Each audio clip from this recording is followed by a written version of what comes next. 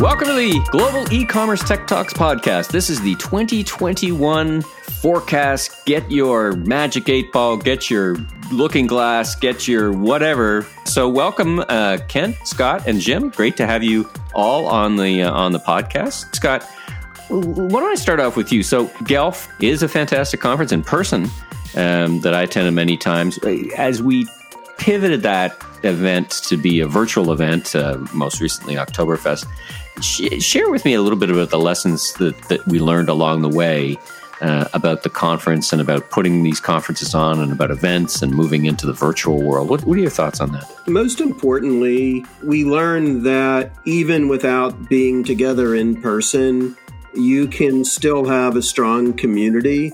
If you have good content, either that you're producing on your own or the ability to round it up from different members in the community. If you package it up in the right way, it can be valuable to that community. We probably were all worried about when this first happened and didn't know when we would get together in person again, is if you can even get through it. But I think as we started moving through this and planning things like virtual lunches instead of regional dinners and doing our virtual, our Guelph Oktoberfest instead of our in-person event in New York, and then augmenting all of that with things like webinars on a pretty regular basis, that there was a lot of information to share with our community. I think we also learned that there's one little silver lining in all of this, which is it's a little bit easier to get speakers to participate and engage because they don't have to travel anywhere. In this crowd in particular, which seems to be on a plane or was on a plane all the time, that's not the case anymore. So they're a little more available than they have been in the past. As far as looking into what we think, what we see happening in 2021, I think it's going to be an interesting year, certainly for the first half of the year. We are planning on things to be virtual. We're doing another big virtual summit called Accelerate. It's going to be 2 afternoons on March 18th and 25th. We're going to continue doing the lunch and learns. We're going to continue doing webinars. And we have a few other things we're working on to distribute more of the content that we have access to and everything that we hear from different members of our community and news items that we're seeing. Then as we move into the second half of the year, we need to play it by ear. And we certainly, if things are progressing in a positive way with the vaccine like they have been so far, then it would be great to at least get a portion of our community together in person in New York in the fall, and then maybe do some things like dinners. And I think there's certainly going to be some pent-up demand for people to see other people in a business capacity, let alone personal one, that I think it'll provide a nice opportunity to bring people together. So knock on wood, fingers crossed, all that other stuff, that we'll be able to do that.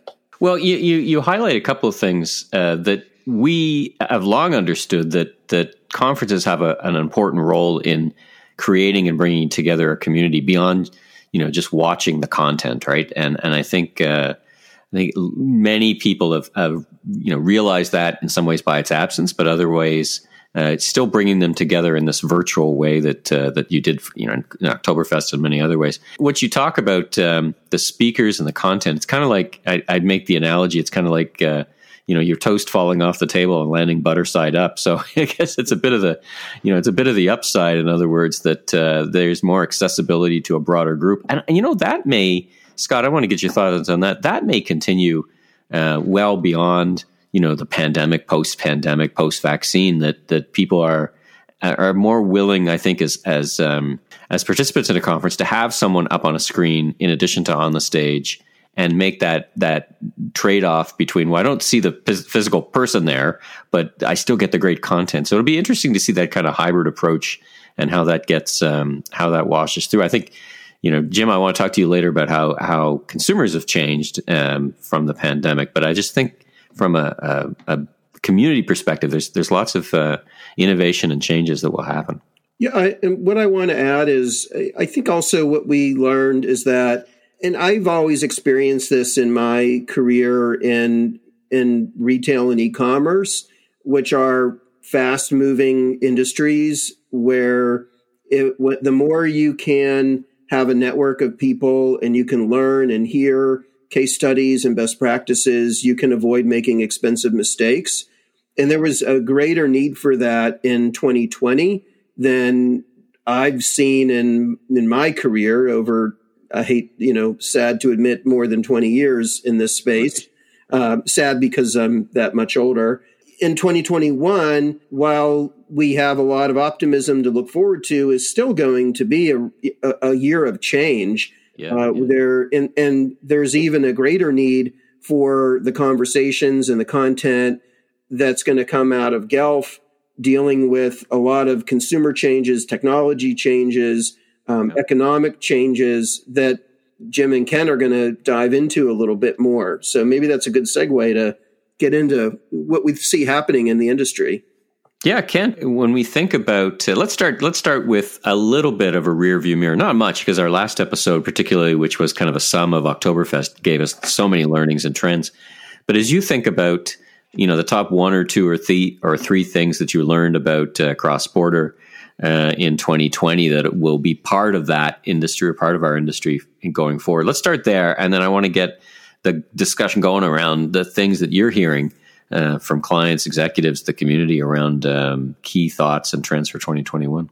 Yeah, sure. I think what we'll do is really kind of look at three big buckets. We'll circle back later in the hour, build out some trends and predictions.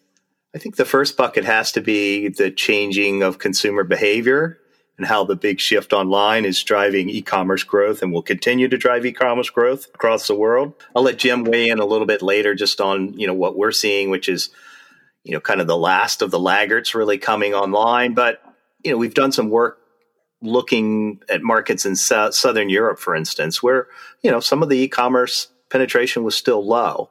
A lot of those retailers, whether they were traditionally brick and mortar, have been hopping online in big numbers. And I think that's going to continue. So we'll look at this consumer shift online driving global e-commerce growth. Probably the second one is a bit of a catch-all bucket and this is where you kind of cue the "We Are the World," music in the background, Michael, from decades ago, which I hate to admit. Bob Geldof. Long live Bob Geldof and the Boomtown Rats. Rest in peace, indeed. The whole digital commerce trends and innovation bucket. I think the way that we need to look at this is what are e-commerce leaders in one country or region learning from leaders in the others, whether that's, kind of the rise of what our friend Deborah likes to call spectacular retail in China, challenges like Brexit that are looming and a lot of especially small sellers, really aren't ready for. Then I think the third bucket is really e-commerce technology. And obviously that's a big bucket as well. One of the big trends that we're looking at and actually have been tracking this in recent years is the evolution from multi-channel to multi-platform. And by platforms, that can include anybody from Amazon to Alibaba to the commerce platforms, whether it's the Salesforce Commerce Cloud or the Adobe Cloud. Shopify, probably, the biggest topic in e-commerce this year. Big year for Shopify, right? Big year for especially as of course, we'd like to get the Canadians mentioned on this. Shout out to our friends north of the border. Oh, Canada. So you've got the platforms, and you got the cross-border platforms, and I have invited a lot of the cross-border platforms who, we really can't do Guelph without their support to weigh in. So I'll circle back with some predictions from them. But I think the big mega trend here that we started to see in 2020 was this evolution from, what we were calling global distribution platforms. So, it's not your father's marketplace platform anymore, but these global distribution platforms are getting bigger. And this move to global ecosystems, global e-commerce technology ecosystems, probably best visualized, if you will, by the acquisitions that we've seen over the past decade at Amazon and Alibaba. The net of this is, in order to sell, you're going to have to entertain, and you're going to have to entertain through, virtual. So those are the three, big picture trends that, or buckets that we'll kind of flesh out throughout the hour. Jim, I want to turn to you and get your perspectives on the work you've been doing around changes in consumer behavior. So we often hear, an acceleration. Of course, e-commerce is kind of the center point on the bingo card, right? Everybody knows e-commerce has been adopted. I guess the billion-dollar question, multi-billion-dollar question is what has changed? Because there's some things that I think consumers have adapted to more than changed, given the unusual circumstances. But, the longer this goes on, the more change happens, right? This whole idea of consumer behavior or habits as decaying assets. In other words, what we all used to do is different than the things we're going to do. And as a second part question, I'm curious about the virus impacts differently around the world. China didn't have a very long experience really with the virus. And I'm not sure that we can always learn the lessons from those consumers because they had a different experience. So, it's a long way of saying, tell me what you're seeing and learning about consumer behavior. Sure. I think it makes sense to start from consumer behavior change that we've been observing this year. Clearly an embracing of digital retail in general, and some of it's certainly born out of just necessity. But I think the consumers that we've seen kind of come online this year, I think is very significant. We've been discussing this as the last great wave of new to e-commerce shoppers, generally kind of the older demographic cohorts, but I think it certainly applies, across certainly demographic, boundaries to those who were just, for whatever reason, just reluctant to or just not desirous of shopping online. This year clearly tipped for a lot of these consumer segments, and I think we've had lots of discussion, of how permanent or not this behavior is. Certainly, we fall on the side of this is a permanent shift in behavior.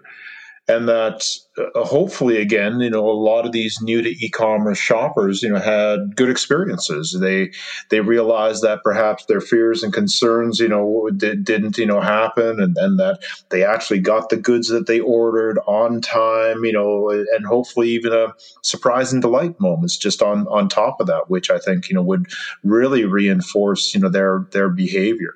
I think when we think back to what we've learned over our collective decades in e-commerce here, we think back to some of those earlier days, when e-commerce was truly nascent, and I think we would see that sort of tentative behavior change. Try something, a small, low risk, purchase of a book online, and then you'd kind of graduate to other categories and such.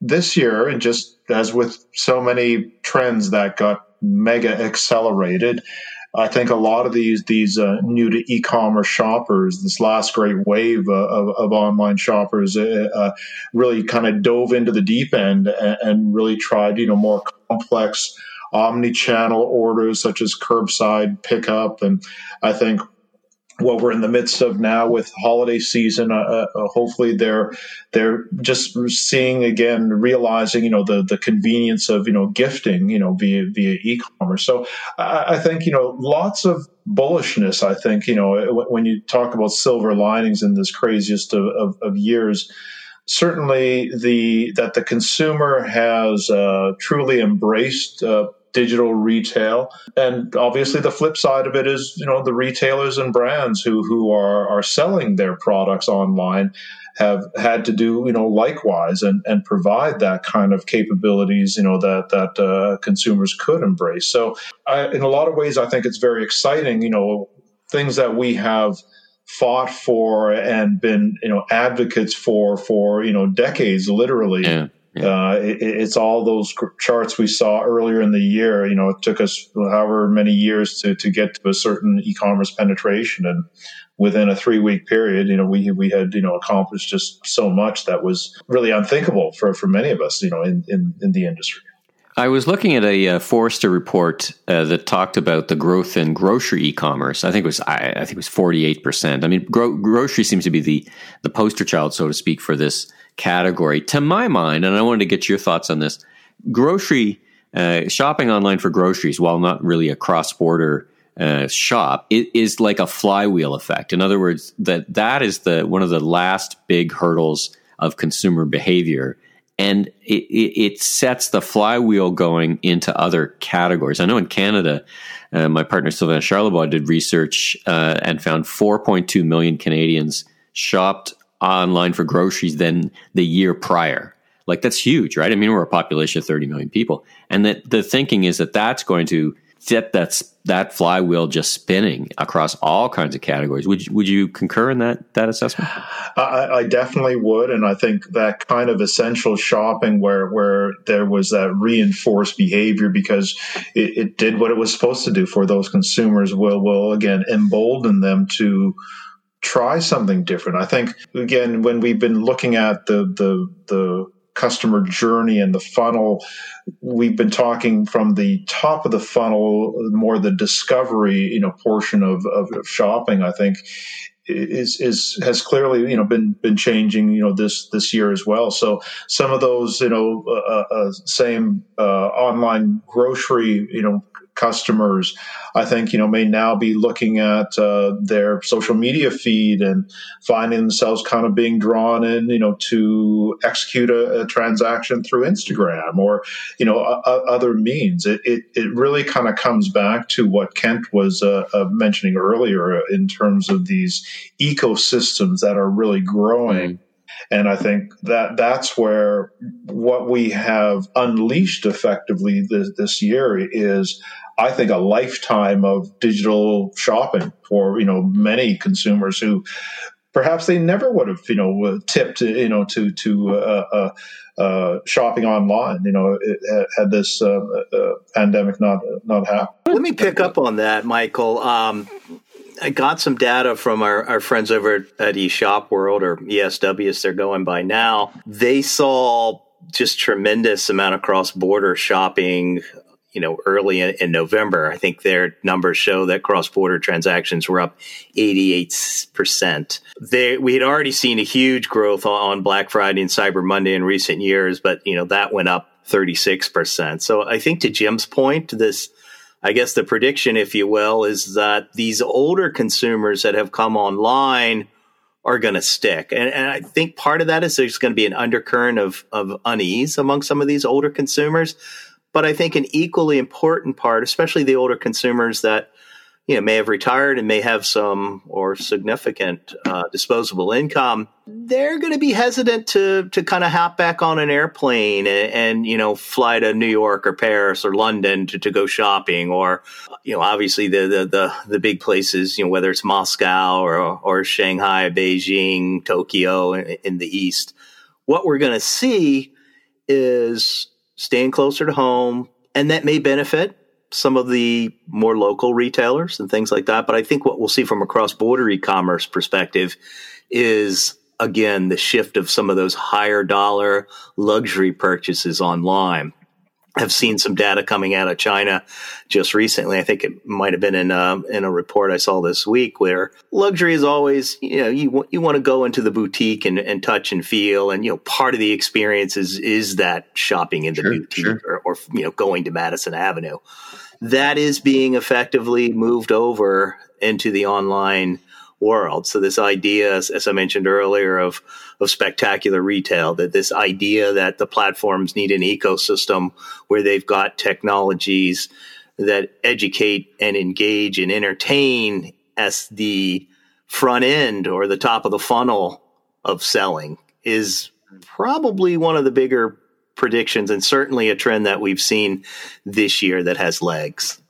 Let me follow that thread for a little bit. You mentioned something that I think is intriguing, and that's the role of the associates at the luxury level and the platforms intersecting together. So, one of the things that associates are kind of hardwired in the physical stores for is doing what they do today, which is, greeting people and in the luxury category, making them feel special. And there's a whole different caliber of customer interaction. And I wonder your thoughts and anyone else who wants to chime in. We've seen, certainly in China, we've seen it for years, this kind of live visual presentation, whether it's an influencer. But I have this feeling that the savvy retailers around the world will be demonstrating using their associates who know so much and already have the skills and taking that virtual and doing, as you say, I might not want to travel to New York or Shanghai or go to Abu Dhabi or wherever, but I have the next best thing, which is a personalized one-to-one experience. Do you think these things are gonna intersect together? Yeah, I mean, Michael, it reminds me of, I think, one of our very first podcasts that we did this year, where we talked to some Chinese leaders in China or natives of China. And live streaming was the first thing they talked about, the store associates, especially in the luxury or the jewelry category. People weren't coming into the store, but it took very little time to be live streaming. So another prediction is I guess you could call it the rise of what we're calling live commerce. Certainly not something that's new. We've seen the home networking or the home shopping channels and all those QVCs of the world over the years. I worked for one of them for 7 years. I was about to say this is I'm queuing you up for some walking down the past. Yeah. We'll definitely see that. I think what we'll see is, again, that gets embedded in this ecosystem of technologies that the leading platforms will be offering, large brands and small sellers alike. Making retail more engaging through live streaming is something. And Jim, I know we had the shops woman at Guelph a couple of years ago, so we were pretty early in seeing this trend. Absolutely, yeah. The Leah Wu, from Shops, really opened my eyes. This is 3 years ago now, just to kind of the power of that live video. And since then, I mean, as I think I told you guys during the Prime days, when I'm seeing sports celebrities hawking their products, through live streaming, I thought, well, it's pretty mainstream now. Scott, you and I have been talking about this. You and I have known each other for quite a while, as I've known everyone. And, it's always the next big thing. Live streaming is not, in one way, it's new. In another way, the adoption hasn't really been there. Do you think, from what you're hearing, that a lot of people on the retail side are really going to put dollars, both time and treasure, towards that in 2021? I think it depends on the brand. If it's a high-touch brand already, or the luxury fashion category, or home furnishings, if you need to really get a better feel for what you might be buying, I think we'll see more of that, which kind of combines with appointment-based retailing. But you're doing it, in a digital format, through Zoom or FaceTime or something like that. I think the jury's still out on how widespread it's going to be and how it's going to be adopted by that many consumers. I think what the jury is in, if we do the opposite, is that tourism in 2021 and probably well into 2022 will not be what it was before. I was reading a report on Manhattan, and they were talking about 2025 before they got back to 2019 levels. So, Kent, back to something you were saying, which was, and something I've been thinking a lot about. There's an incredible amount of retail in Canada, for example, that is from foreign tourists. I mean, we had, I think the number's like 800,000 Chinese nationals come here in 2018, and they each spend like a couple $1,000s, and they stay. It's a long way to come over, so they stay for quite a while, and the economies are missing that, and those dollars aren't flowing, but they are, right? They're flowing on this backbone of e-commerce. So I can really see the next level of cross-border just purely because of the lack of physical transportation. Yeah, no, Michael, great point.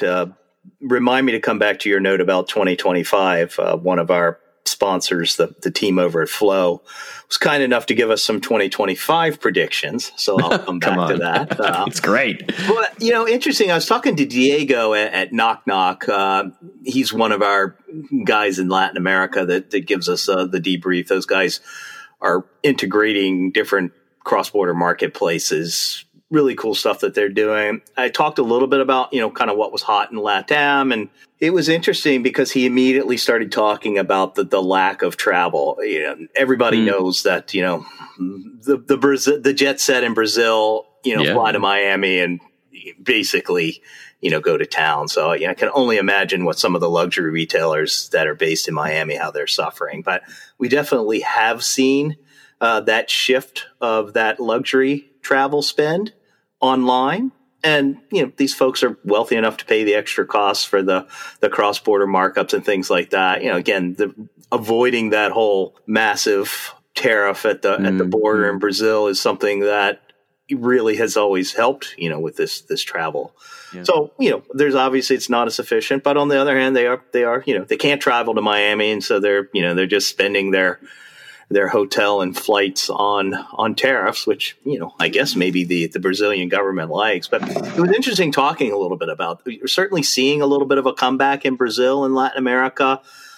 From what I heard, Argentina has been a bit of a nightmare. The whole, the shift in government down there, the 30% tax is back for overseas.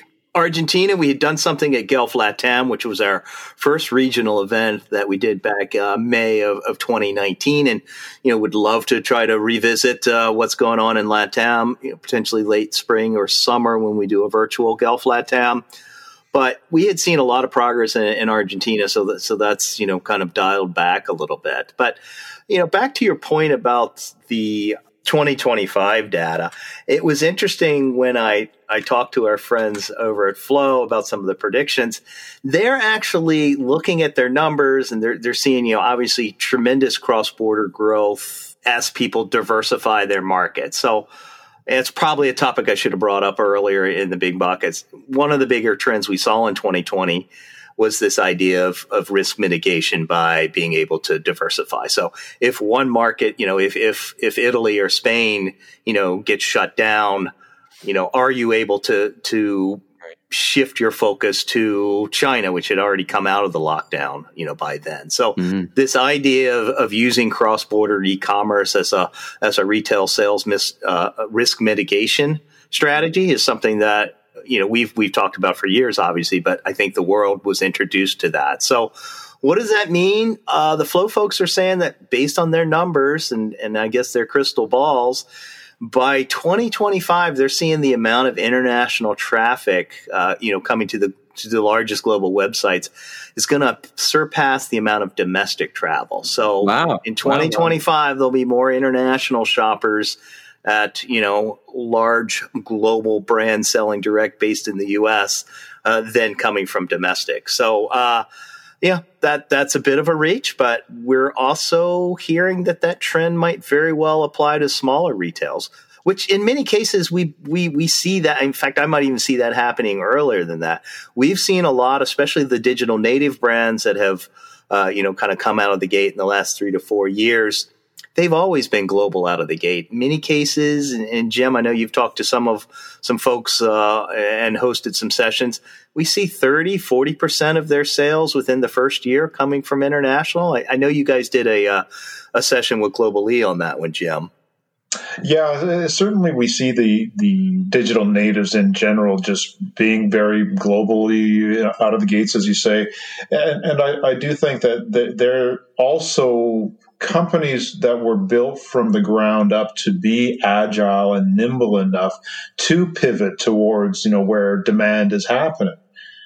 Obviously, this year has taught us a lot from a supply chain perspective in terms of getting inventory in the right, location to serve in different customers. So that's a whole different, challenge there. But I think part of it is from those digital natives perspectives, their ability to quickly shift, and go after, top line revenue, at least from where the markets, really are are kind of hotter. So that's something that we know the bigger, enterprises and those who probably are further, still early days and perhaps their digital transformation, they don't even have close to that kind of nimbleness, to again, pivot like that. So those are the kinds of things that, we think are just so, based upon that heavy data and analytical, foundation that says you follow